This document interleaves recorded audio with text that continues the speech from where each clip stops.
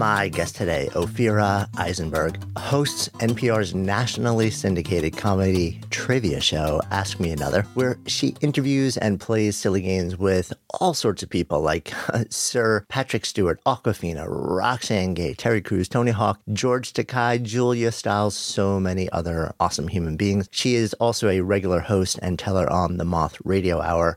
Her stories have been included in 2 of the Moth's best-selling collections, and Ophira's own comedic memoir, Screw Everyone, Sleeping My Way to Monogamy, was optioned for a feature film. She has appeared on Comedy Central, this week at the Comedy Cellar, New Yorker Festival, so many other places, amazing story-driven stand-up. And her comedy special, Inside Joke, is available on Amazon and iTunes. And today, we dive into her remarkable journey. So many of the moving, deeply personal stories, stumbles, and awakenings that have brought her to this point in her life. So excited to share this conversation with you. I'm Jonathan Fields, and this is Good Life Project.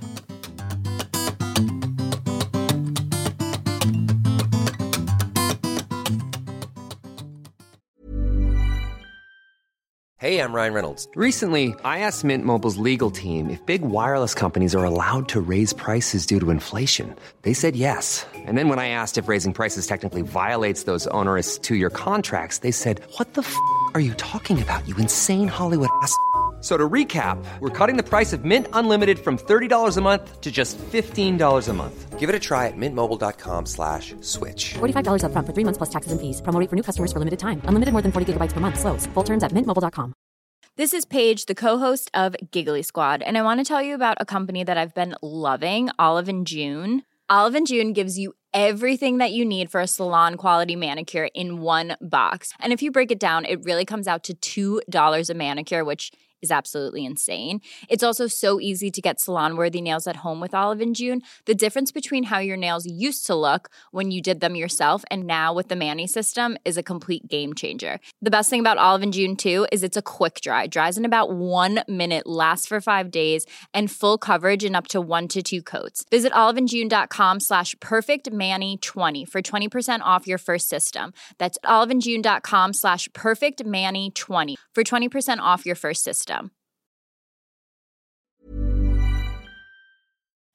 Good Life Project is sponsored by LinkedIn Ads. So as a business-to-business marketer, your needs are unique. B2B buying cycles are long and your customers face incredibly complex decisions. So isn't it time you had a marketing platform built specifically for you? LinkedIn Ads empowers marketers with solutions tailored for B2B. Imagine having direct access to 1 billion professionals, including 180 million senior executives and 10 million C-level leaders. With LinkedIn's powerful targeting tools built for B2B, you can drive serious results.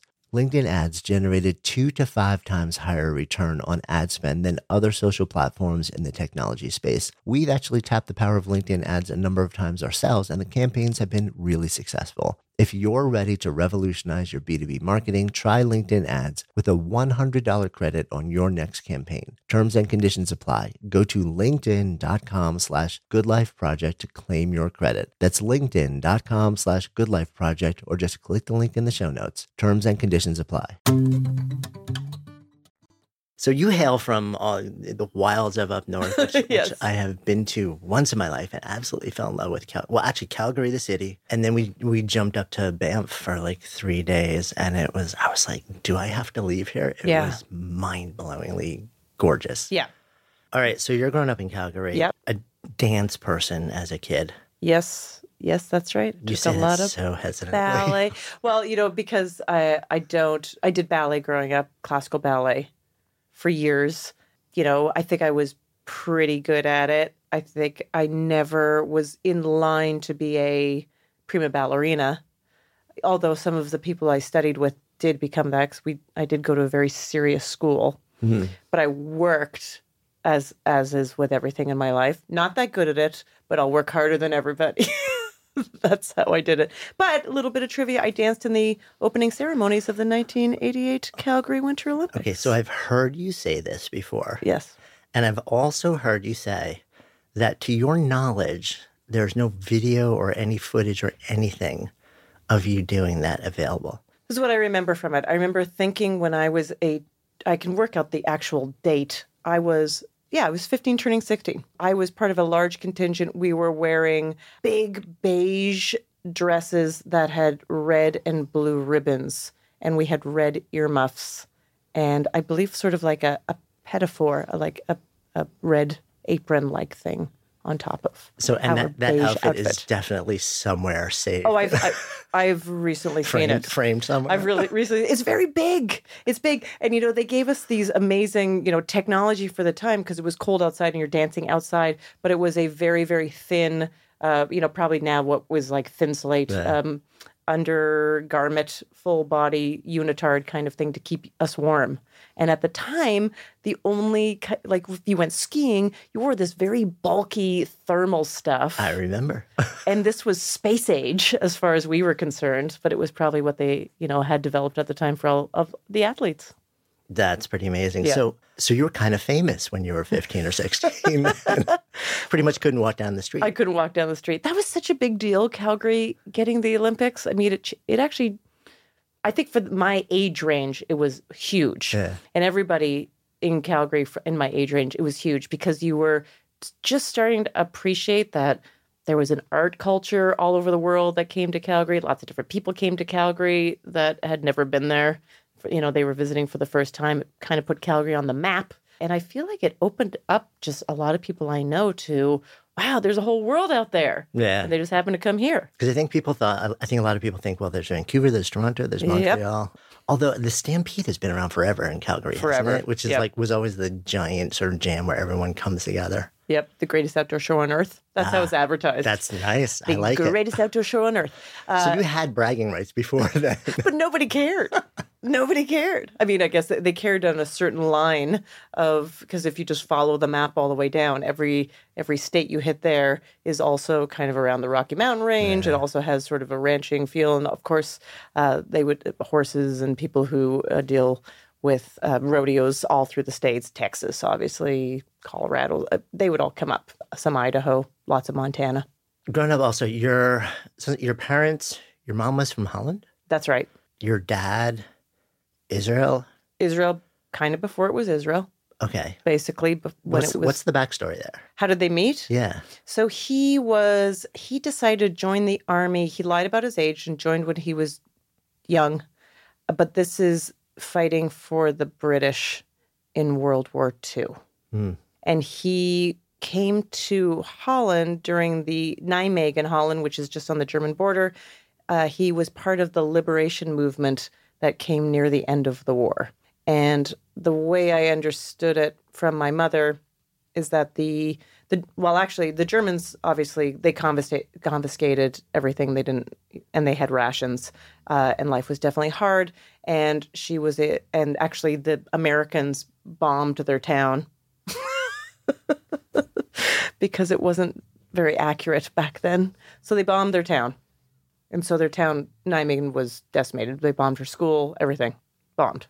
But life went on, as it does. And as the liberation movement, all these soldiers came in, they would give the people living in Nijmegen their coffee and their sugar and stuff from their mess tents and a radio. And one of these men happened to be who would be my father. I think he took a shine to my mother. I assume she took a shine to him, but he would show up every day at their house with goods for her family. And her mother said, "You're going to marry that man. You're going to marry that man." So she did, and they moved to, Israel. They moved to Sfat. Yeah, let's see. At the time, that was not an artist colony like it is now. It was just a small place, and my father's family ran a bakery. So they lived a very modest life. So how did they go from there to Calgary? Around the Wars of Independence, my mother said to my father, they had 2 kids, and she said, "I just want to live somewhere where there are no wars.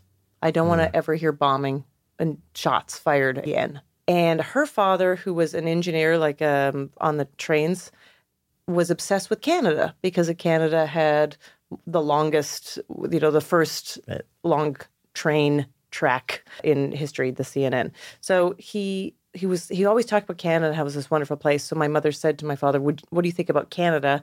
And somehow she convinced them. They got on a boat, a ship, and they came to the first place that you come to, basically, when you're going across the ocean, which is with Newfoundland. Right. Gander is kind of well known as the place where all the planes go to refuel. In this case, the ship goes to St. John's, Newfoundland. And they settled there for a little while. And my father started teaching bar mitzvah classes because there was a few Jews there. And they needed a teacher. And they heard about this brand new city, Calgary. It was just starting out. And they, and it was Get it on the ground floor. Get it on the ground floor.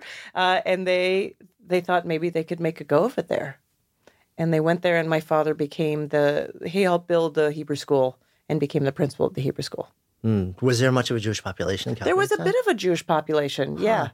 I mean, I've said before that, to my feeling growing up, there was not. Yeah. In comparison to, well, New York, there's no comparison. But even other, Toronto, Montreal, it just felt very small to me. But people have corrected me and said, no, it was fine. So it's bigger now. It's so much bigger now. But at the time, for me, even growing up, and I'm the youngest of 6, Right. It felt very small. Yeah. So youngest of 6, does that mean that essentially you just had the run of everything at that point? Your parents were like, whatever. Sort of. I mean, yes, there was a lot of that. Not so much when I was a little child. Well, of course, did I notice that? I mean, everyone was like, you're spoiled, of course.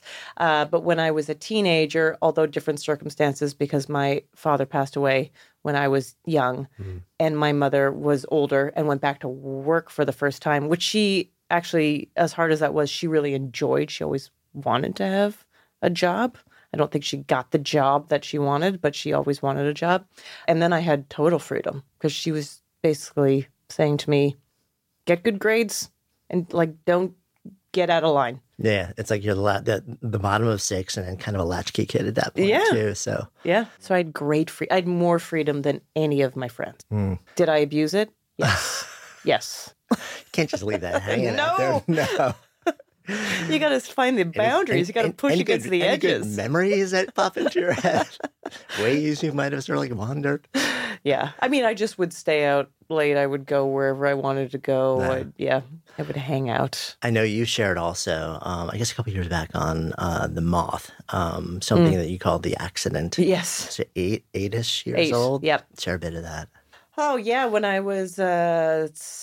I share a bit of this every day of my life as I continue to work through it. That's the way life works. When I was 8 years old, I was in a car accident. My mother was driving, and I was in the car with my brother and my friend, and actually her brother, her brother, in a little Honda Civic. And we were driving home from swimming, just fun swimming, doing something. My mother trying to get the kids to do something. And a young guy ran a red light, and as we were making a left turn, and bashed into the side of the car. So I was the worst off survivor. My mother survived, of course. I say that because the person that didn't survive was my friend. We were both in the back seat, myself and my friend. My mother and my brother were in the front 2 seats, my mother driving. She broke her wrist, but otherwise she was fine. My brother hit his head. He was unconscious. His knees went into the dash and were cut up.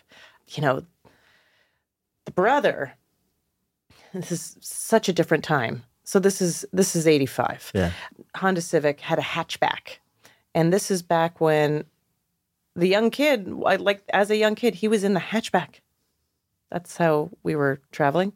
And he walked away without a scratch.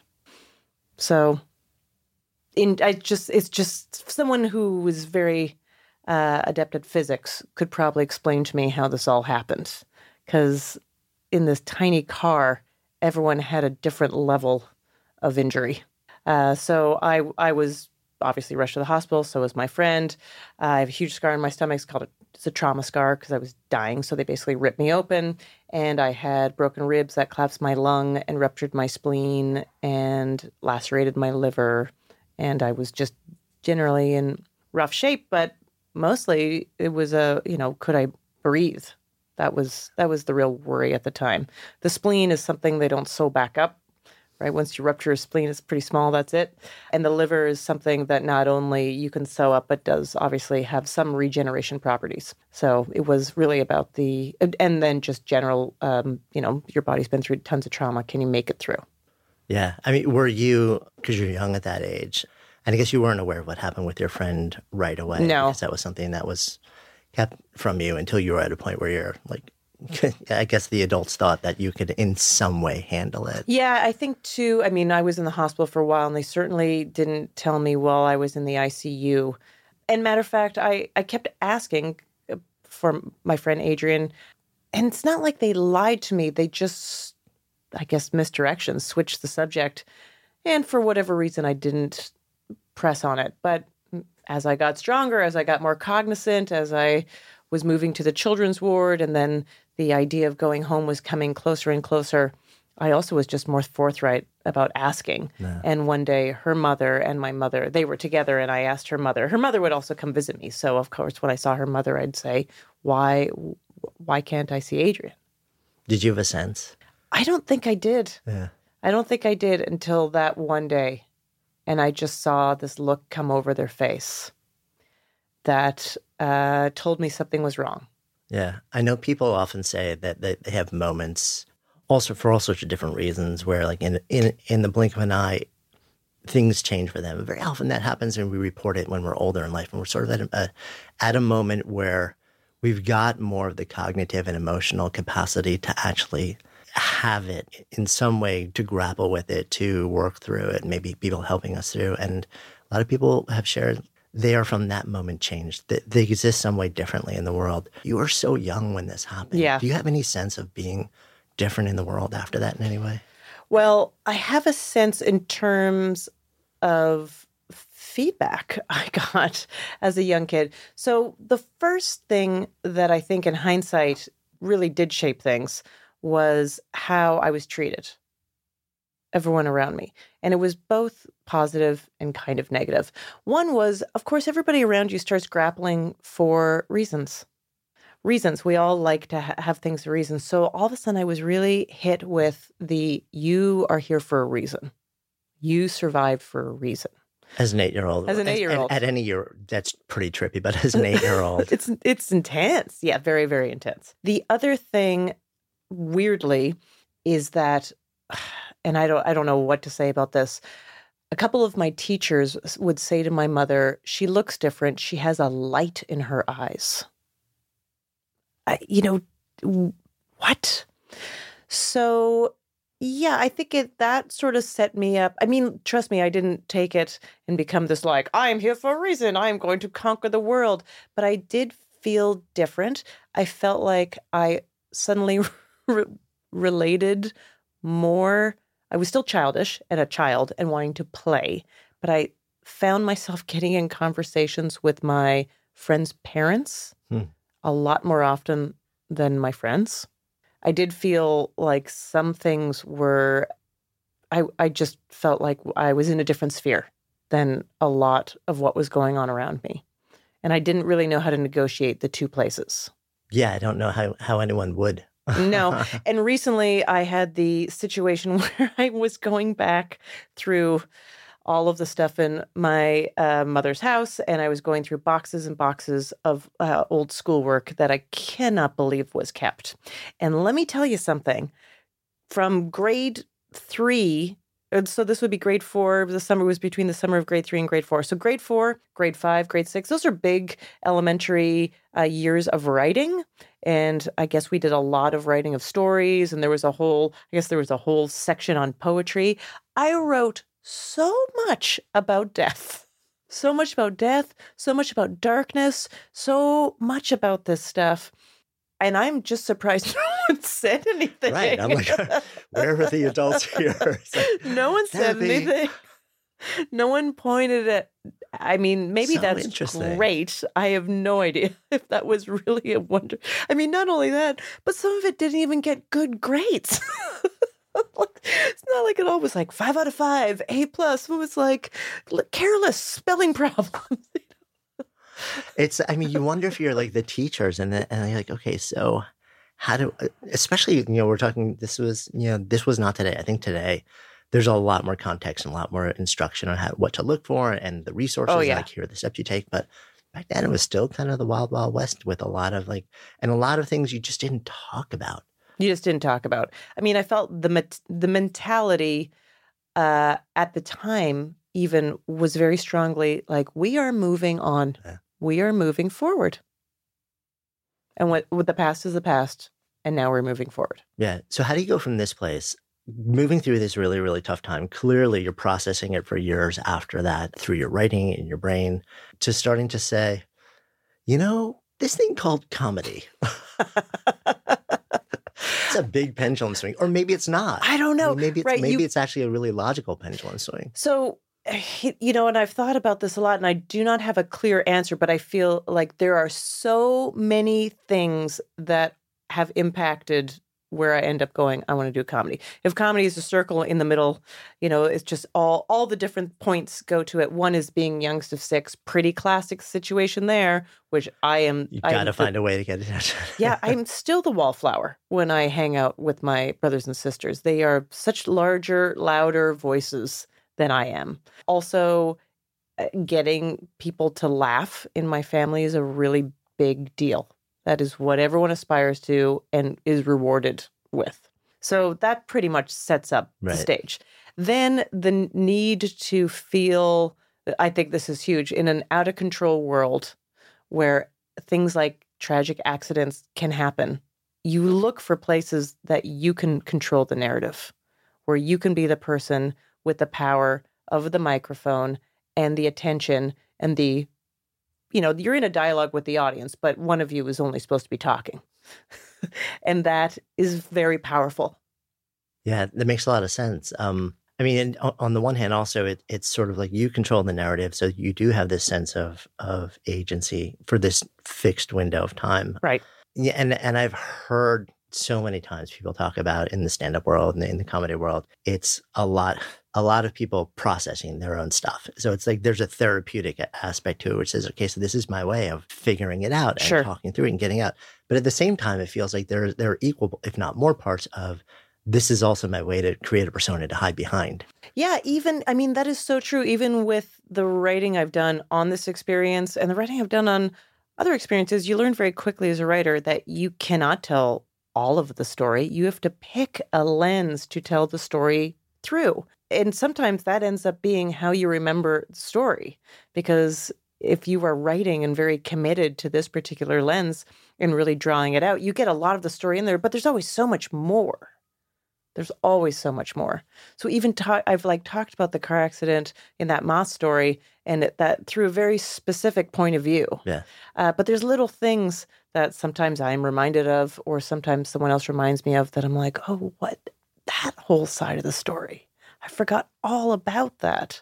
And there were some things I wasn't even aware of. One of my favorite things that I wasn't aware of is that supposedly my father, when he got to the hospital, was told, that I was in critical condition and they didn't know if I was going to make it.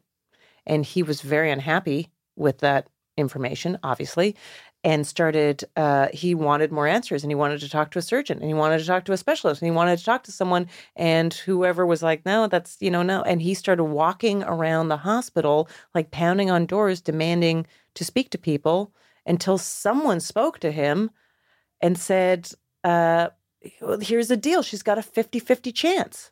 And supposedly when he heard that, he started screaming in the hospital, 50%. Did you hear that? She's gonna live. 50%. She's gonna live. Mm. So if there was ever a literal example of a glass half full. Yeah. Life is full of awesome what-ifs, and some not so much, like unexpected medical costs. That's why United Healthcare provides Health Protector Guard fixed indemnity insurance plans to supplement your primary plan and help manage out-of-pocket costs. Learn more at UH1.com. Hey, Dave. Yeah, Randy. Since we founded Bombas, we've always said our socks, underwear, and T-shirts are super soft. Any new ideas? Maybe sublimely soft. Or disgustingly cozy. Wait, what? I got it. Bombas. Absurdly comfortable essentials for yourself And for those facing homelessness. because one purchased equals one donated. Wow, did we just write an ad? Yes. Bombas. Big comfort for everyone. Go to bombas.com/ACAST and use code ACAST for 20% off your first purchase. Good Life Project is sponsored by LinkedIn Ads. So as a business-to-business marketer, your needs are unique. B2B buying cycles are long and your customers face incredibly complex decisions. So isn't it time you had a marketing platform built specifically for you? LinkedIn Ads empowers marketers with solutions tailored for B2B. Imagine having direct access to 1 billion professionals, including 180 million senior executives and 10 million C-level leaders. With LinkedIn's powerful targeting tools built for B2B, you can drive serious results. LinkedIn Ads generated 2 to 5 times higher return on ad spend than other social platforms in the technology space. We've actually tapped the power of LinkedIn Ads a number of times ourselves, and the campaigns have been really successful. If you're ready to revolutionize your B2B marketing, try LinkedIn Ads with a $100 credit on your next campaign. Terms and conditions apply. Go to linkedin.com/goodlifeproject to claim your credit. That's linkedin.com/goodlifeproject, or just click the link in the show notes. Terms and conditions apply. Good Life Project is sponsored by Lexus GX. So have you ever owned something that inspired you to just up your game? For me, it was this high-end mountain bike. I love the ultralight frame, the suspension, the precision gearing, and I realized it deserved to be ridden to its full potential. So I started training harder so I could experience the joy it could give back to me. And it paid off. That bike helped me discover just new levels of performance and straight up joy. When we own exceptional things, they inspire us to do exceptional things. The all-new Lexus GX has an exceptional capability that will have you seeing possibilities you never knew existed. Its advanced technology and luxurious interior mean that wherever you go, you'll never go without. Imagine tackling rugged landscapes with the available 33-inch all-terrain tires and multi-terrain select, then unwinding with the available front-row massaging seats. This is a vehicle that inspires you to go further, to live up to its full potential. So why settle? Live up to the all-new Lexus GX. Luxury beyond limits. Experience amazing at your Lexus dealer. I know you've also shared your mom. One of the things that happened is, this was largely about your experience of that experience.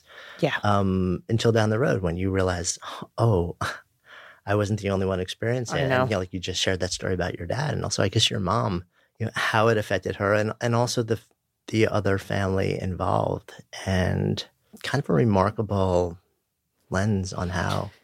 Yeah, the other family involved. Recently, the father of the other family got in touch with me again. We have been a little bit of touch over the years, and he remarried.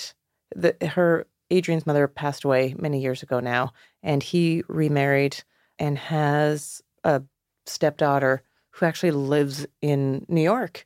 And there is like a loose plan currently for us to get together. And who knows, maybe she'll stumble across this podcast.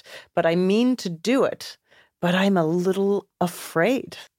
And I shouldn't be. This is a totally different person. But these things all of these things continue in life. Yeah. Yeah. You end up heading out to McGill. And Harvard of the North. I always joke that's what we say in McGill, right? You don't even have to say that. Of course, everybody knows. Except for that, it's pointed out to me that Harvard does not refer to itself as McGill of the South. So I went to Binghamton University in New York, which used to be called back then SUNY Binghamton, and we used to call it, like the Harvard of the state university system. Yeah, there you go. You end up there, and I guess that's when the Comedy Jones really sort of goes to the next level. You end up volunteering to usher at a festival, and it sounds like a light bulbs really start to go on. Yeah, so it was right. I finished my college degree in cultural anthropology and theater, which is the absolute perfect lead up for actually in interesting ways. It really is, and it wasn't even theater, by the way. It was basically theory of theater. I was reading plays and writing about trends in theater historically. Anyways, and culturally. So yeah, exactly. I was obviously just so painfully afraid of putting myself out there in some way. But always getting so close. So close, right? Just scratching it. Yeah. And then I finished college, and then I moved to Vancouver. And this is when I had no plans. This is when I did not know what I was doing at all, because was I just going to get a master's? I guess so. Was I going to get a job? And that's when I volunteered to usher at the Vancouver Comedy Festival, a great festival, by the way, and met all the other ushers, weirdly, were aspiring and up-and-coming comedians. And they convinced me to go to a workshop. And comedy classes are very common now. I feel back then it was suspicious. I mean, some of comedy classes are suspicious too. I'm not saying they're all perfect, but because it is such a strange, is it a skill? Is it an art? Do you have to have something beforehand to go into it? I really can't answer these questions. But at the time, I think no one was doing a comedy workshop. This was pretty rare. But all of them were doing it, and I didn't have any other way to get in. I didn't know how to get in. So I went to the workshop, $300, too expensive, frankly. Straight out of school also. I was working at Kinko's in the computer section, I might add.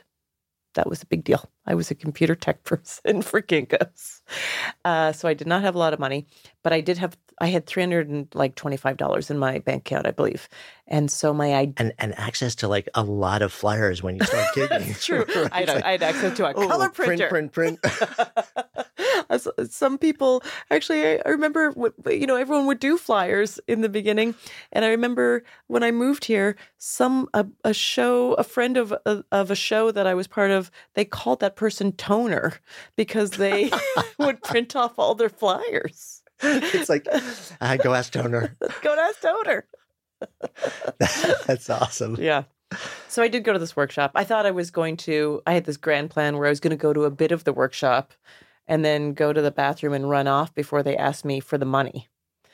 Not understanding that clearly they ran a better business model than that you walked in and you gave the money and then you got the workshop.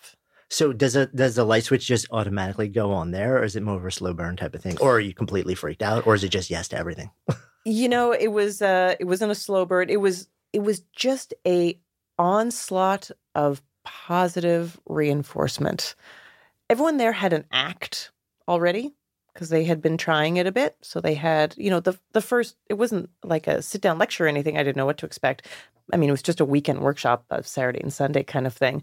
But everyone just went on stage one at a time and did their 3 to 5 minute act that they were working on. I didn't have anything. So what do you do? So, I mean, because of my family, I told the kinds of things that I told before at the dinner table. Little anecdotes, funny ways that we used to we made fun of my mom, just dumb things. And the guy running it said, he said, do you see that, everybody? That's something you can't learn, stage presence. So I knew I was like, what? And he was like, yeah, everybody wants to see you on stage. And he goes, you got to work on the writing, but everyone wants to see you on stage. So that was really exciting. And he said that was, he was like, that's a talent. That's a talent. And no one had ever said to me before, you have talent, or that's a talent. So I was like, wow, this is amazing. And then the next night was the showcase. We were going to do another run of our sets with feedback. And then the next night was a show.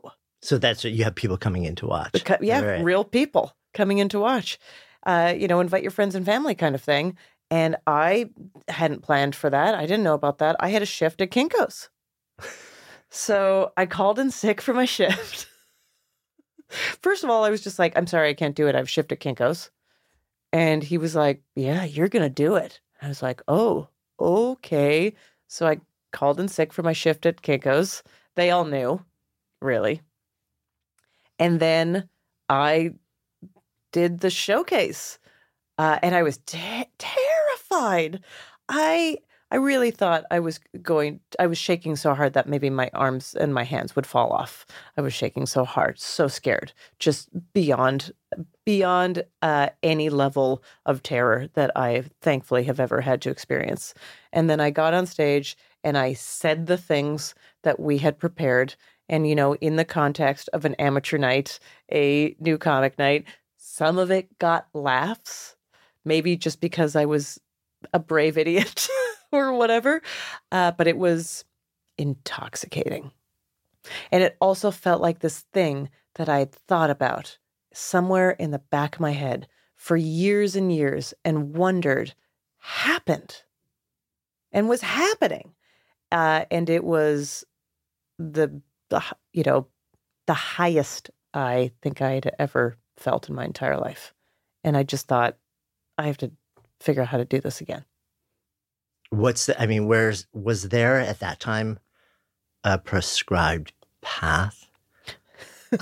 Well, there's never been a prescribed path. Right.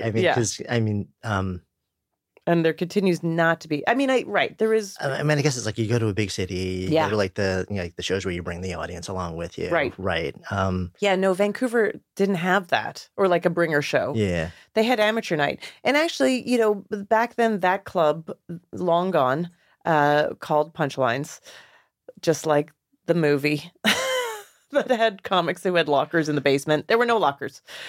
But it had an audience. It had a pretty loyal audience. So you didn't have to bring people. It always was nice if you brought people, but it was absolutely not expected. And it was a scene. And I just started hanging out there every single night. These people became my friends. I saw they had a, rotating cast of locals, and then obviously they'd bring in other people from out of town, and they had an amateur night that you had to call in, I can't remember what it was, but you had to call in Tuesday by 3, and the booker would sort through the names, and maybe you would get on the amateur night the next Thursday. And let me tell you, I must have wanted, I was so scared about doing this, I sabotaged myself at every turn. I called in at 4. I called the wrong day. Like, for some reason, my little brain would not let me take in the simple information of how to get on that stage. And then I finally just, I would go to the club and be like, well, why didn't you get on? And I'd be like, oh, I called the wrong time. And, people would just look at you like, what's wrong with you? I was like, what is wrong with me? So then I finally started calling at the right time, and I got some stage time. And it was far and few between, but it was something.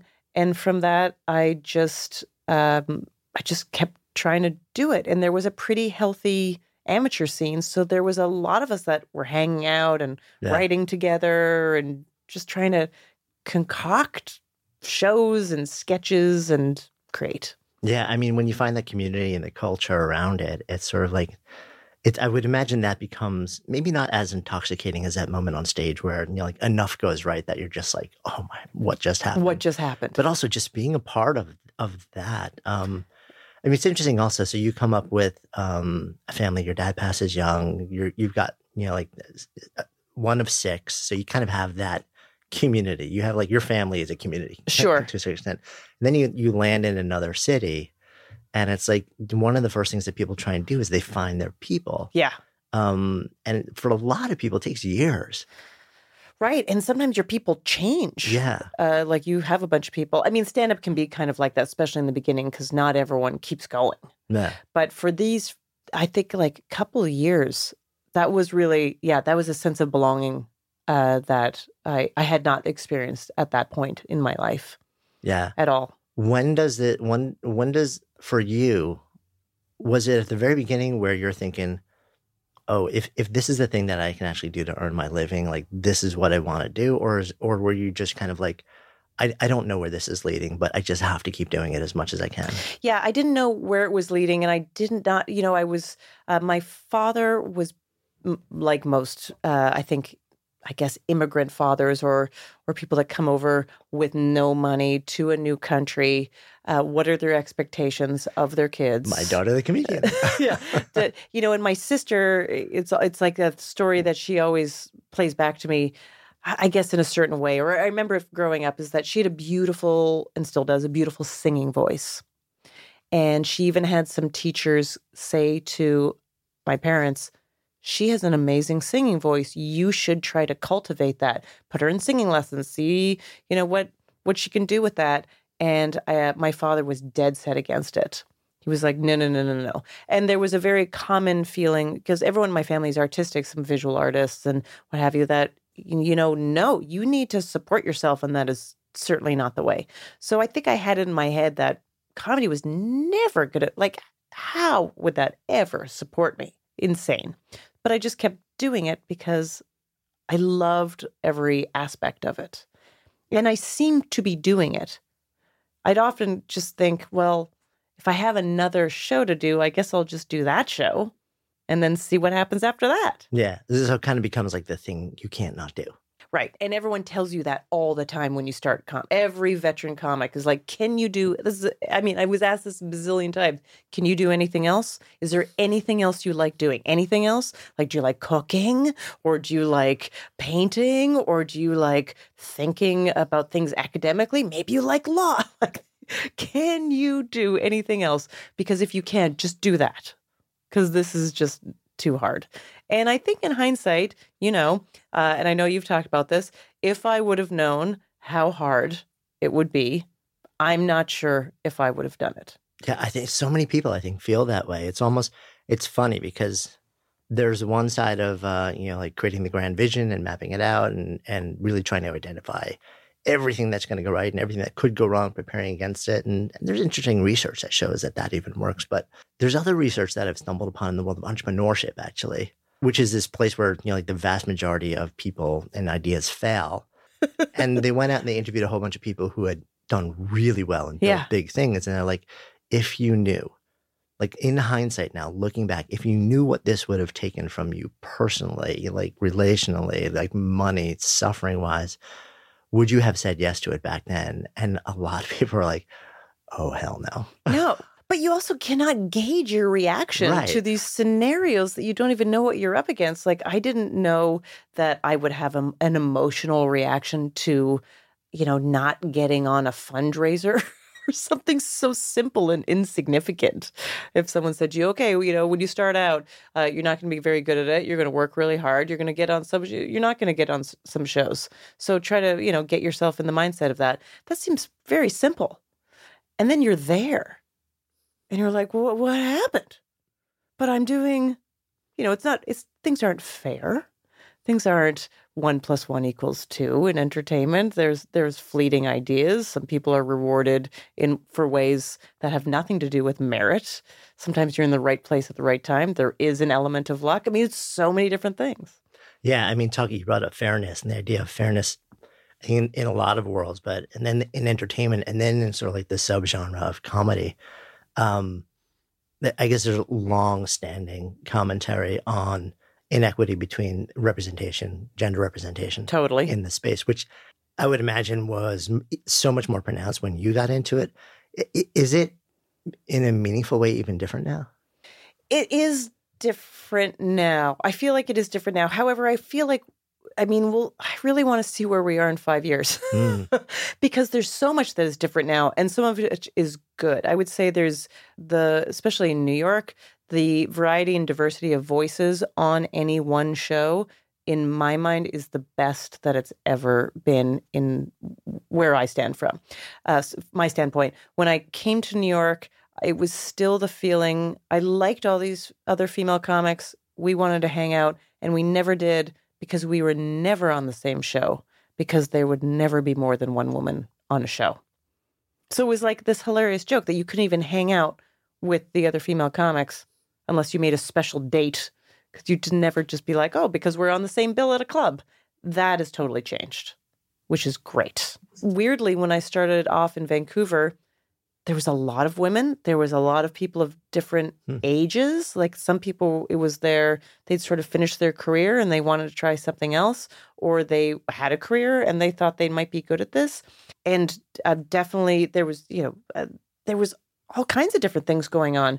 So that was such a warm, fuzzy, interesting bubble to be part of that was not at all representative of what was going on in mainstream. What made you the jump then from West Coast, and I guess next was Toronto before you went down to New York? Yeah. Was it just trying to move to sort of like bigger cities with more possibility? Or it was also just chasing the real game, I guess. Toronto has had a great comedy scene, and there was tons of stuff going on there. And I did support myself doing comedy, and I did do a bunch of television work, and it was really all just working fine. And that would be the time I leave. It's like, this feels awesome. I'm out. But, there was such this fascination with New York and LA. New York because it's closer, and I think Toronto sees itself as, in the shadows or a better version of New York or what have you. It's a comparison that is often thrown about. And I just wanted to see how I would do. I always romanticized New York as a child. I honestly believe from watching Sesame Street. I was like, apartments, like just all these things about it. Apartments and a garbage, like just even like Oscar the Grouch, but I was like, garbage on the street. What is that about? Clearly grew up in just such a suburban situation. And you end up in Brooklyn, which is about the closest to what the actual blocks look like to Sesame I know, it's Street. like, I did it. It's like, yes, winning. Yeah, so no, I just wanted to move to New York to see how I would do. And I moved here secretly because so many comics from Toronto would come to New York or LA, and they would throw these big parties, basically being like, goodbye, Canada. I'm going to make it in the big time. See you later. And then they would be back within the year because it was hard and nobody knew them. And, you really do you don't start from zero, you start from -5.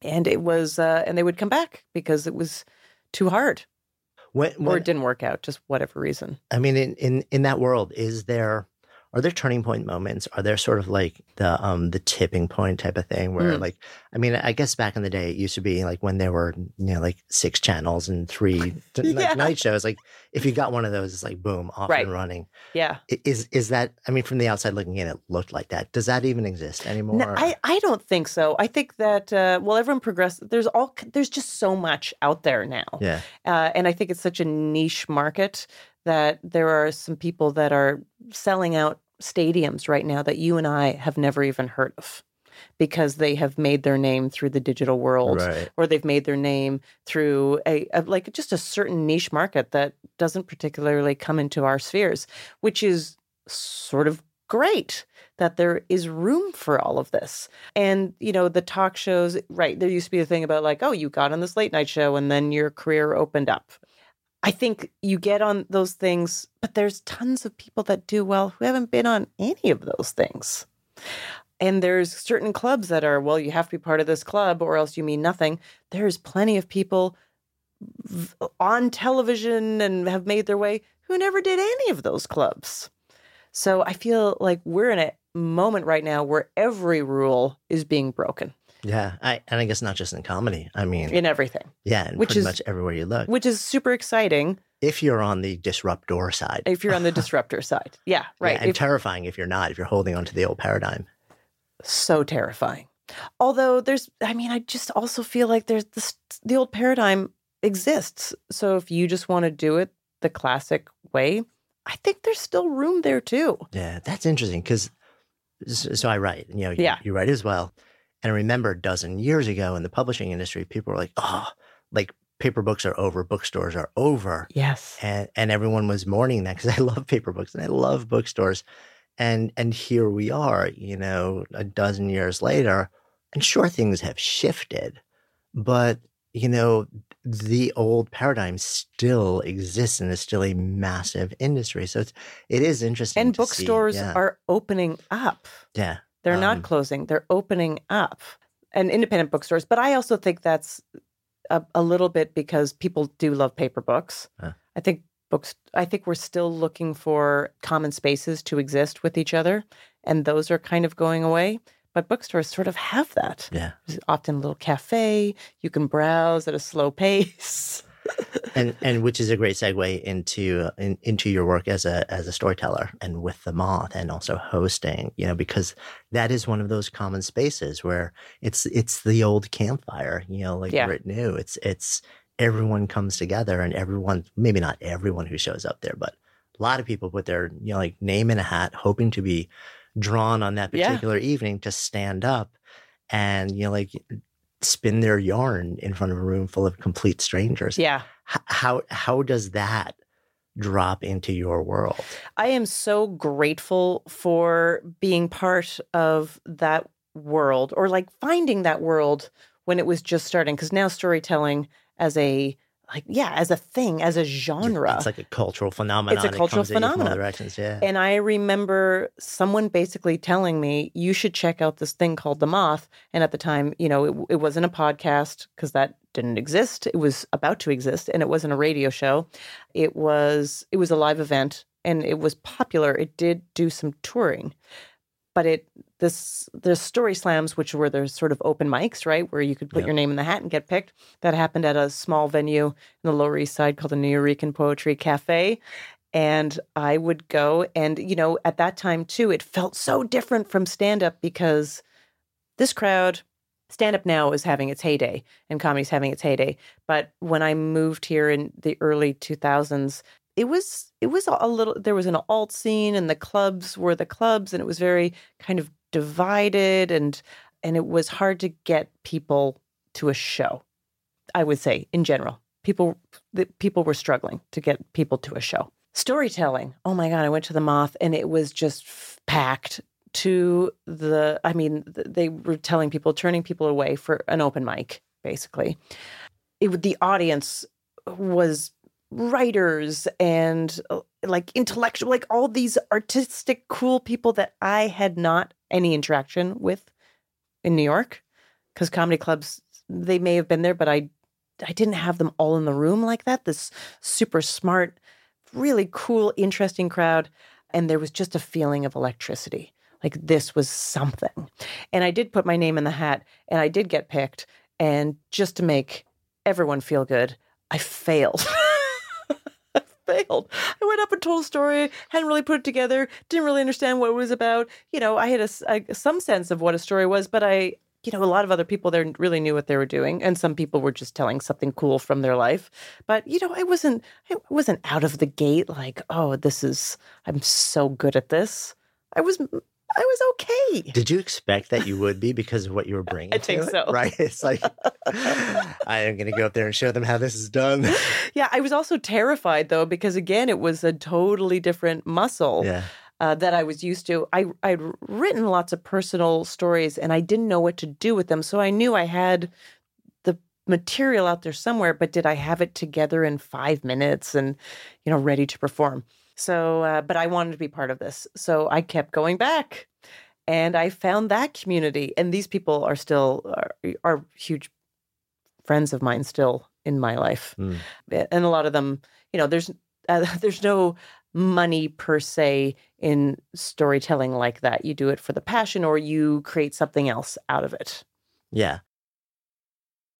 Good Life Project is sponsored by Lexus GX. So have you ever owned something that inspired you to just up your game? For me, it was this high-end mountain bike. I love the ultralight frame, the suspension, the precision gearing, and I realized it deserved to be ridden to its full potential. So I started training harder so I could experience the joy it could give back to me. And it paid off. That bike helped me discover just new levels of performance and straight up joy. When we own exceptional things, they inspire us to do exceptional things. The all-new Lexus GX has an exceptional capability that will have you seeing possibilities you never knew existed. Its advanced technology and luxurious interior mean that wherever you go, you'll never go without. Imagine tackling rugged landscapes with the available 33-inch all-terrain tires and multi-terrain select, then unwinding with the available front-row massaging seats. This is a vehicle that inspires you to go further, to live up to its full potential. So why settle? Live up to the all-new Lexus GX. Luxury beyond limits. Experience amazing at your Lexus dealer.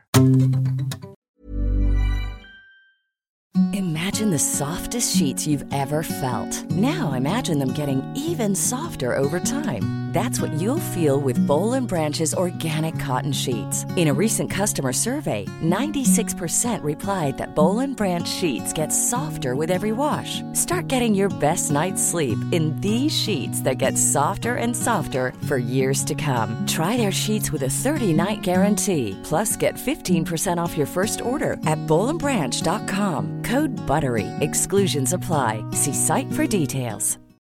When you need mealtime inspiration, it's worth shopping Kroger, where you'll find over 30,000 mouth-watering choices that excite your inner foodie. And no matter what tasty choice you make, you'll enjoy our everyday low prices, plus extra ways to save, like digital coupons worth over $600 each week. You can also save up to $1 off per gallon at the pump with fuel points. More savings and more inspiring flavors make shopping Kroger worth it every time. Kroger, fresh for everyone. Fuel restrictions apply. I mean, it's interesting also because and I'm curious whether this is right or wrong. When I think about the two audiences, like the stand-up audience and then the storytelling audience, my initial thing is like, oh, probably a lot of crossover, really similar. And then I'm like, no, it's probably the exact opposite. Felt very opposite. Yeah. And at the time, the stand-ups looked at the storytelling as, oh, so it's like all the same thing, but just not funny. So it's like stand-up, but not funny, or people so who it's think like if you can't make it in stand-up, exactly, go do storytelling. It's like what we do with no laughs. And I was like, no. It's just a different thing. It's beginning, middle, and end. Yet you have to be vulnerable. Like, I mean, you should be vulnerable. I think a good story is about being vulnerable enough to have the audience connect with you emotionally, which is a very different feeling than stand-up.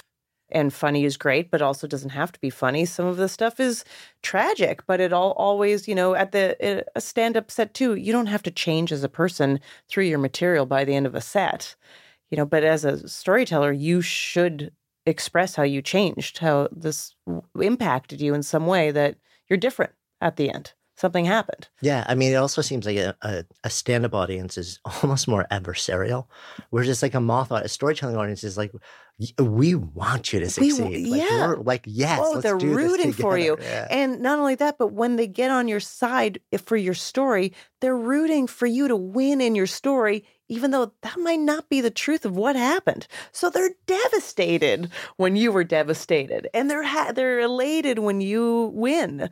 They really do follow you through, which is great. It was what I kind of understood what it was.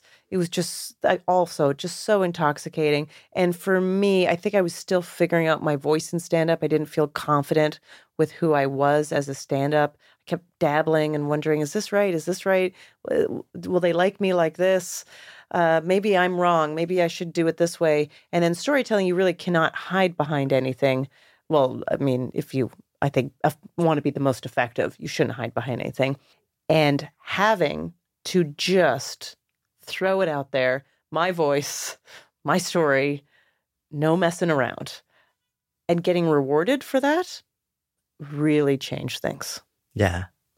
It seems like you drew those two worlds together because your stand-up now, it feels like, especially over the last few years, has really drawn from a longer form of storytelling. I mean, it used to be, it's like, if I have to wait more than 30 seconds for the punchline, like, this better be a really good thing. Better be amazing. Anything that was longer than that, it was just set up. Like, it was all about the payoff. Yeah, and you better edit that down. And it feels like comedy in general, and also you in particular, like, it's changed. Like, there is this, not truly long form, but longer form, more nuanced element of storytelling that is really being brought into the art and the craft of stand-up. I totally agree.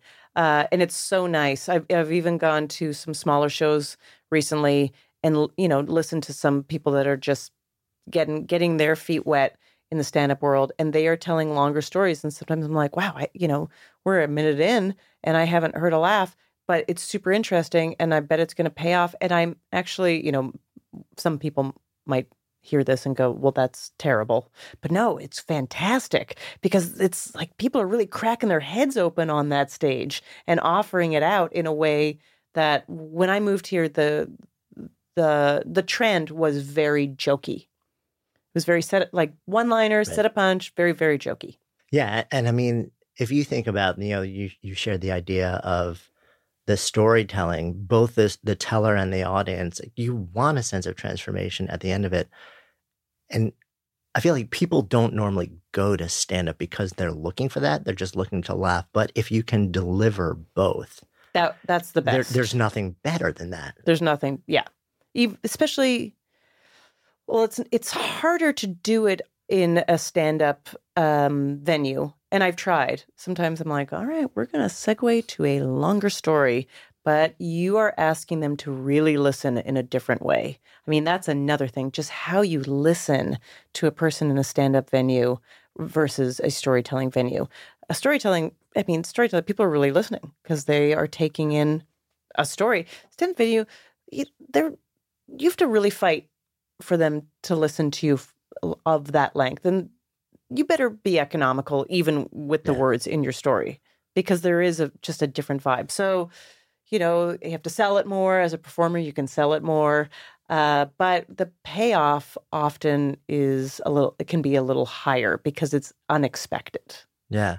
And I guess there is this kind of third place that it feels like it is emerging in the world of stand-up also, which is like back in the day, there used to be the hour-long comedy specials. And it was always on HBO. Yeah. That is amazing how that's changed. But now it's like a whole different world. And we were talking about like, people are making their own opportunities here, but there's so many people out there doing long form shows now where I guess like you get to create the container and take people on that ride with them and know you're going to laugh a lot, but also, so it's like you have this opportunity to now hold people in this space for a longer period of time. And I think on an international scale, the kinds of shows that are at the Edinburgh Comedy Festival every year, Comedy Festival, were more like these, really solo shows of, I think of like the 90s or something like that, where you were taking the audience on a journey and it wasn't just like joke and about a subject. It was a story and very descriptive, and there was a lot of laughs. But even, Nanette, which of course caused Hannah Gadsby's Nanette, which of course, made everyone melt a lot of people's brains. Yeah, it melted a lot of people's brains, and had a lot of people in the stand-up community were like, "That's not a comedy special," and they were all mad. But that is the kind of show that was at Edinburgh Festival and did extremely well, and is one of the best shows I would say that comes out of there. But you go to that festival, a comedy festival, and you're going to see people from all over the world do shows like that for a month. And there's 100 to choose from. So the fact that we're now just getting them or viewing them and being all like, well, I don't know about that. I didn't hear one thing about drinking, or whatever you want the subject matter to be that you would expect from someone's comedy special. I think it's like, let's open our minds a little bit, people. Yeah, I guess so much of it has to be also about what you need from it as the performer versus what the audience gets to embrace and feels walking away from it, which maybe sometimes aligns really well, maybe other times not at all. Yeah, right. And it is right. There's an expectation, and what do you do with those expectations of your audience? Sometimes I go on stage and this is more like in a club setting, and I'll look at the audience and I'll view what is happening before me. And I'll say to myself, okay, we've got to make a choice. Do I want to just make sure that I get as many laughs as I want, or do I want to do the stuff that I really want to do? Because sometimes that is going to be a risk and it might not pay off. Or do I just need to do whatever it takes to make these people laugh for whatever time I have on stage? And that becomes a choice. Yeah. Along the way, you end up writing a book also a couple of years back, which is sort of this memoir about your very sex-positive youth. Yeah, I guess so. Yes, but the timing of that is kind of interesting, right? Because also shortly before that, you end up connecting with NPR and you're hosting the show. I'm a trailblazer. Let me just tell you. Which is edgy, which is funny, especially in the context of NPR, That's right. But so you're doing that. Yeah. Right? And I don't know what the conversations are with you and sort of like the powers that be, like while you're sort of like pushing the edge on the show. Giant audience. People love it. People love you. And then you come out with a book with it, which makes the show look very tame. Yes. Matter of fact, when I did interviews, a lot of NPR just wouldn't touch it, but anytime they would, they'd be like, I can't believe I could say the title on the radio. They get all sort of like giddy about it, even though the title of the book is a lot more salacious, I would say, than the content. Yeah, no, agreed. One of my curiosities was when you're developing content for the stage, classically, you get so many opportunities to workshop this, right? You know, it's like the final thing. If you do a special, like a 1 hour or whatever it is, you've been workshopping that stuff and refining it better and better for a long time until you have that set like just nailed. And when you write a book, totally different. I mean, the experience of doing that, it's like, okay, so maybe you have a handful of readers, you've got your editor. Yeah. But you pour your heart out and then you put it out into the world. You haven't workshopped that. You don't know what's working and what's not working. And it's just like... Although I did workshop a lot of my book. Okay. Because a lot of those stories, not all of them, because it would be impossible, I would do at storytelling shows. Right. And I would, however, delivering and how you deliver a joke and how you write a joke can be two different, very, very different things, because the rhythm of performing versus pacing on a page is very different. And sometimes you can't compensate with like punctuation to make certain tonal shifts. Right. I mean, so it's like, even if you have told this story 10 times on a stage and gotten the response you want to get, you don't know when you're going to writing the book, was that going all the way back to what you were told in that first workshop? Was that mostly about your presence on stage, or was it about like the actual story that you told? Because people aren't going to get the presence when they're reading the book. Oh yeah, no, that was I think the biggest hurdle for me as a writer was figuring out, like some of the stuff I just wrote, and so it only existed in a written form, and other stories I had workshopped quite a lot on stage, and I knew the beats of it. So now it was putting it in the framework of the page and making sure it fell into the journey of the entire story. And it was really hard. It was really hard. And I did have a few people read it and just ask them, like, did you find the joke there? And there are some dashes. I used some dashes here and there to try to replicate a pause or a little bit of a breath. Right. Bring some physicality into the reading experience. Because it's really hard. That is a hard thing to do. Yeah, or for me, I found it very challenging. Right. And also, you're not like, you're working with a team. The final product is, yes, it's you fundamentally, but you're working with a team of editors and copywriter who very often goes back and sweeps an entire manuscript for punctuation and all of this stuff, which also, if you're somebody who really is focused on spoken word rhythm and cadence, can completely destroy the sense of that when you're reading it. Oh, absolutely. I would say the editor I had was so positive and really about just like keep it going, to the point where I was like, is this bad? And she just is afraid to tell me. It was just almost too positive. Anyways, that was her role, and I'm very appreciative of it in hindsight. The copy editor really went in there and just tore it apart, and it worried me greatly, and to the point where I believe I had a mini breakdown at one point. I remember being on the phone with her just saying, I can't do it. I'd lost my strength in the project because it was a year later, and deadlines, and I was trying to believe what everyone told me, that I love it. What's the quote, like, deadlines, I love the sound they make when they whoosh by. I was like, of course, deadlines are just arbitrary. There's these little vague benchmarks. And then I found out, no, they are very serious. There is a print date and a whole marketing team that is pretty much going to make sure you stick to that date.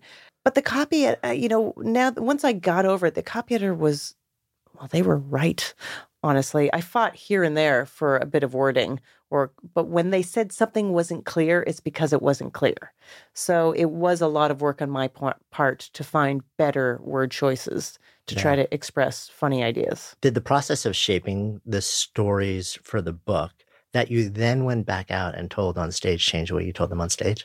Well, then I would do a reading. I would go to a bookstore to do a reading where the idea is that I'm going to open the book and read from the book. And I would start doing that and just think, no. And so even though, it would work, but it was a very different tone. If you do read this book, you will say that it does sound like me, which is a compliment I have now taken in that people have given me. I'm very thankful for that. But I know how to tell these stories. And I also know, actually, for the most part, when you go to a book reading, the bar is very low because a lot of people who are fantastic writers are not the greatest public speakers. I think more and more it's getting better and better and better. But I remember going to some book readings where I felt nervous while the person was reading because I could tell they were just so uncomfortable. They just wanted to be a writer. Yeah, different crafts for sure. Yeah. So I started just going, you know what? I'm not going to read from the book. You're going to read the book. When you get home, I am going to give you like 4 snippets of stories as I want to tell them right here. Yeah, that works. Yeah. And I think I it works felt for like everybody. You feel good. They get the experience that they came for. Yeah, they liked it. Everything's awesome. But you're right. It's such a different animal. Along the way, you also, so the book, which the title is Screw Everyone. It's called Screw Everyone, Sleeping My Way to Monogamy. Right. You end up actually sort of leaving that window of time, finding the person that you would say, it's true. Monogamy actually might be my jam. They're married, having a kid. That happened way later, to be fair. Right, way later. 10 years of saying I'd never have a child while in a marriage. Which is, so for somebody who, a lot of what you share both in stories and in stand-up comes from your life, as does, I guess for pretty much everybody. Grappling with the idea of like spending 10 years saying, I'm not going to have a kid, and saying, I'm having a kid. Yeah. Interesting in terms of both the personal thought process and also the public side of it. And how does this affect not just like how am I going to do my job now, but also because the content of your job is this. Yeah. Oh, yeah. No, and just talking again, the expectations and maybe how the comedic industry and the expectations of a woman on stage to an audience. And I've talked about this with other female comics, so it's not just my idea. There is still this feeling that when you get up there, as a woman, what audiences want to consume from you or what's going to do well is you talking about sex, relationships. It's a little better if you are single and dating and talking about what that's about, rather than married and mothering, and talking about what that, even though it's getting better, but it is a lot easier if I were just to get up there and tell more funny stories about sleeping around. Everyone's happy in that scenario. The audience is getting what they were hoping for. You're able to still tell the true stories from your life because that's what you're focused on. It's all good. Now, this next level where I'm talking about being a parent, sometimes I feel like they don't want to hear that. That's too bad. That's what I'm doing. And it's like, I wonder why not? Because it's all part of the human experience. There is just there's as much quirkiness, like mass funniness, massive split between expectation and reality. On the full spectrum. I wonder if it's in part, at least, maybe comic stand-up audiences skew younger, so it's not as relevant, but it doesn't feel that way. Yeah, I think it's getting better. I just think there's this expectation. I think they're looking at you and, do they think their own mother is funny? I think it's some of that, just like really old ingrained ideas about how dynamics fit for, to be really gross about it, for the average man in the audience to look up at you and go, oh, so you would, in my life, you would be my mother or my wife. It's not particular for a lot. That's not very titillating. Much better when like, oh, I'm going to hear about you tell funny, like you could be my girlfriend. You could be, this whatever, hot girl and the whatever. That's a much more interesting situation. And I think it is changing, and I think there's a lot of great voices out there that do it well. But in general, parenting comedy has only kind of gotten cool, quote unquote, recently. Yeah, I saw Birbiglia on stage. Yeah, right, exactly. Right, does an hour largely about what an awful parent he thinks he's going to be, right? It's terrible. But then again, also male-female. There's a gender difference there. There's a gender difference there. And, there used to be a show on Nickelodeon, I think, and it was called, it was like some funny moms thing. I can't even remember, but it didn't have a very sexy name. It was basically like mom's night out or whatever. But that's the general tone of it. It's sort of like wine in the sippy cup, and we're all strung out because we have toddlers that we can't control, and now we're all gonna come together and talk about it. But it wasn't a bunch of cool, sophisticated people making fun of things. It felt very kind of just cheesy. I guess cheesy. Which makes me wonder about. We had Maren Hinkle in here who plays Rose on Was Miss Maisel, and the success of that show. That's has helping. been tremendous. Yeah, that's helping. It's helping in many ways. It's helping women picture themselves as stand-ups. So, and there are so many great female stand-ups out there, and there's so many more women who are hopping on stage constantly. And there's so many female bookers now, which actually really helps too, because then, I was even marveling that I was on a show recently at New York Comedy Club, which is booked by a woman who is fantastic. And there was another woman on the show who people have even said our voices sound the same.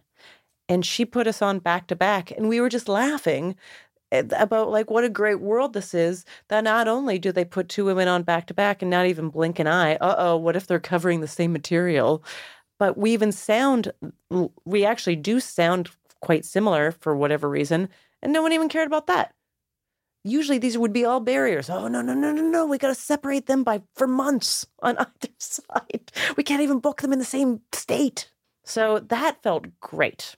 So Miss Maisel, I think, is making a lot of women interested. It's actually just depicting a strong woman where, whether I think this is the part of the show where I'm like, oh, if only that was true. But all the guys around her find her pretty funny. I mean, there's a couple that don't, but for the most part, they're very encouraging. So it's like, well, let's use this as a model. I know this is supposed to take place in the past, but let's pretend it takes place like in the future, right. Near future. Let's all work towards this. Exactly. So let's all work towards the 50s. Your life is incredibly full right now. You've got stand-up, you've got storytelling, writing, radio show, all the personal life, parenting, marriage. A lot of things. You're also, you've developed a fascination with scars and the relationship between sort of being scarred and healing. Oh, yeah. I've been working on a show recently about scars. I have a lot of scars from the car accident, clearly. Right. I also had I had early stage breast cancer, and I have a scar from that and from other little things through life. And I have a great body of scars. To look at me, you wouldn't tell. Potentially. Maybe the tracheotomy scar in my neck you would see potentially. But you wouldn't see them. And so I started writing about scars because they really have shaped my identity. Just even the huge one on my stomach, I started thinking about, these stories that I told in the book about being sex positive as a teenager, as you put it, which is perfect. I was always wondering how that would fit in. I mean, that was just an extra detail in this world that was obsessed with a certain kind of flawless female beauty and how I fit in, and just how it made me see myself and maybe even some of the choices I made in partners.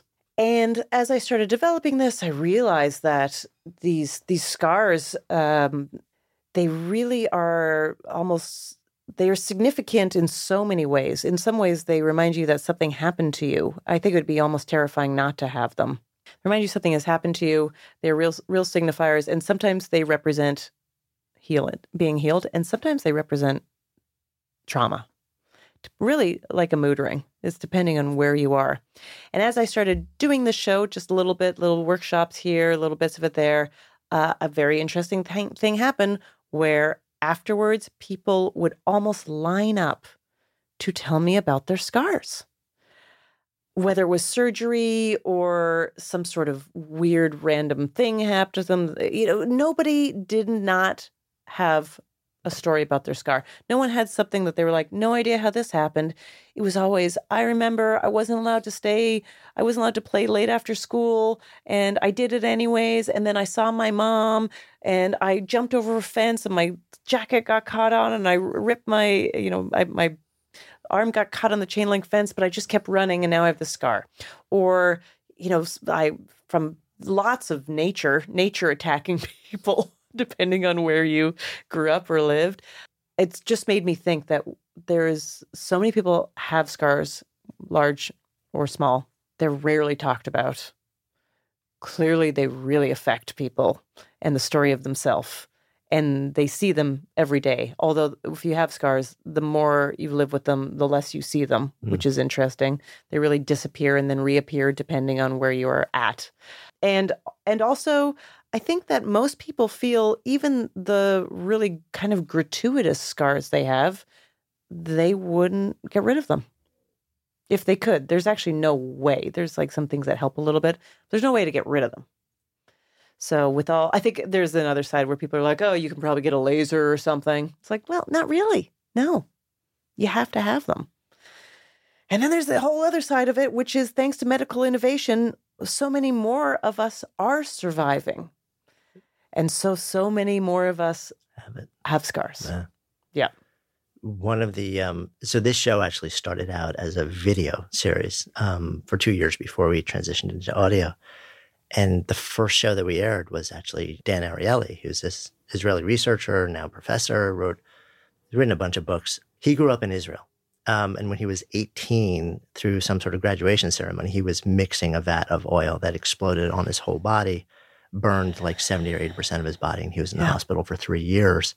That he has his career now because in the burn ward, he became deeply fascinated about how people were processing this experience and pain in particular.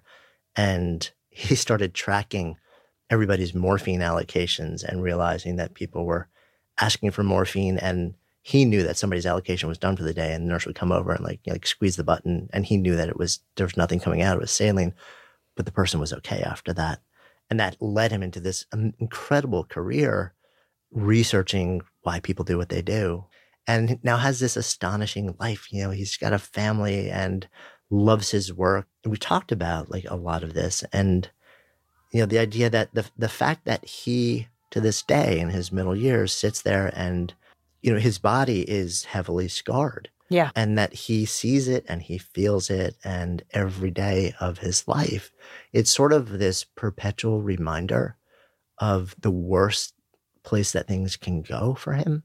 Mm-hmm. And it's not like an intentional reset, like, oh yeah, I remember. But it's just this sort of like perpetual thing, which is a trigger, that sort of like says, it's almost like a gratitude trigger. You didn't use that language. Right. But yeah, I think it's such an interesting observation you made also, that as people are surviving a lot more, there's some level of scar that very often goes along with that. Yeah. What does that do to us and for us? Or maybe how do we navigate the dance between the 2 and the 4? And there is, there's this sort of dual thing that is happening with our Instagrammed lives, which people are putting out, their curated versions of their self, where they can manipulate in a whole variety of ways these images to make their life look better and more flawless than ever. And then there's this other side where even models who there's a lot of models out there that are scarred, and they've had, thanks to makeup and Photoshop, what have you, can have that taken out, and they don't want that anymore. So we're in this weird thing, where both things are happening, where people are able to put out the most pristine images and versions of themselves, and other people want to put out the most realistic. Mm. And somewhere in between that is I think where we all are living on a day-to-day life. On our day-to-day life. The one thing that I find really interesting is, so I have not come across, I am someone who, I always think, would I get rid of these scars? What would it be like to not have them? What would it be like to not have any of them? But it's, I don't want to get rid of the scars. It would be great to go back, I guess, and get rid of the event that led to the scars. But if I'm going to get rid of the event that led to the scars, then who am I going to be? Because the event has impacted who I am so much. And I don't want the event to happen without a scar, because then when you have to grapple with the event and not having this external, talisman of healing or finite, like a period at the end of the sentence, to kind of keep you grounded, I think would be very hard. So it continues to be this ongoing project that I'm exploring. And I was recently introduced to this Japanese ceramic art called kintsugi. Yeah. Yeah, where, basically broken ceramics are put back together with gold resin because the breaks are supposed to be highlighted and accentuated because that shows that this piece of pottery or ceramic had a significant event in its history, and that makes it more beautiful. And I love that idea. I love the idea of trying to think of these things like that. I love that idea too. I think it's hard. As I get older and more scarred. Yeah, it's hard. It's not the easiest because I feel like part of that art you just described is it's very old. This is not like a new introduction thing, but I feel like so much of what's going on in the world today and the ability to shiny, happy size everything that there is this deep yearning that's bubbling up saying, can we be real, for a hot moment? Yeah. Because I'm yearning for that. I want to, can I just show you, my truth visually, and I kind of want to see yours because shiny, happy, it takes vulnerability off the table. And when you take vulnerability off the table, you take the opportunity for genuine connection off the table. Yeah, I agree. And that's for me, it's the whole point of it, right? The whole point, what's the point of doing stand-up? Sure, it's great to have laughs. I know you talk about this, what's the point of writing these books or doing this podcast? And for me, it's that connection, right? That connection is what drives everything. And so, I remember when I was pregnant and I was doing a lot of stand-up, and I was doing a lot of stand-up about being pregnant and joking about it, which, being pregnant is almost like a prop in itself as you get up there. But one of the things it reminded me of, and it harkened back to the storytelling and it harkened back to all these things, you need to remind yourself of all of these lessons, is that I was getting up there and I was just telling the truth, which is so hard. It is so hard to tell the truth. You think it's easy. It's like someone says, be yourself. It's super hard to do that. That's the hardest thing. Telling the truth and being yourself. If you think that's easy, man, let me take your workshop because that is the hardest. But when you're able to really hook into it, it's when you cannot fail. You cannot fail because no one can look at the truth and you being yourself and just deny that or punish it in an entertainment sense. I think sometimes telling your truth in a relationship can hurt someone or whatever. But, on stage. In a constructive way. In a constructive way. That's right. That's right. That resonates so much with me. This feels like a good place for us to come full circle as well. So hanging out in this container of the Good Life Project, if I offer up the phrase to live a good life, what comes up? Yeah, what comes up? I think to live a good life is to be surprised by life every day. I mean that positive and negative.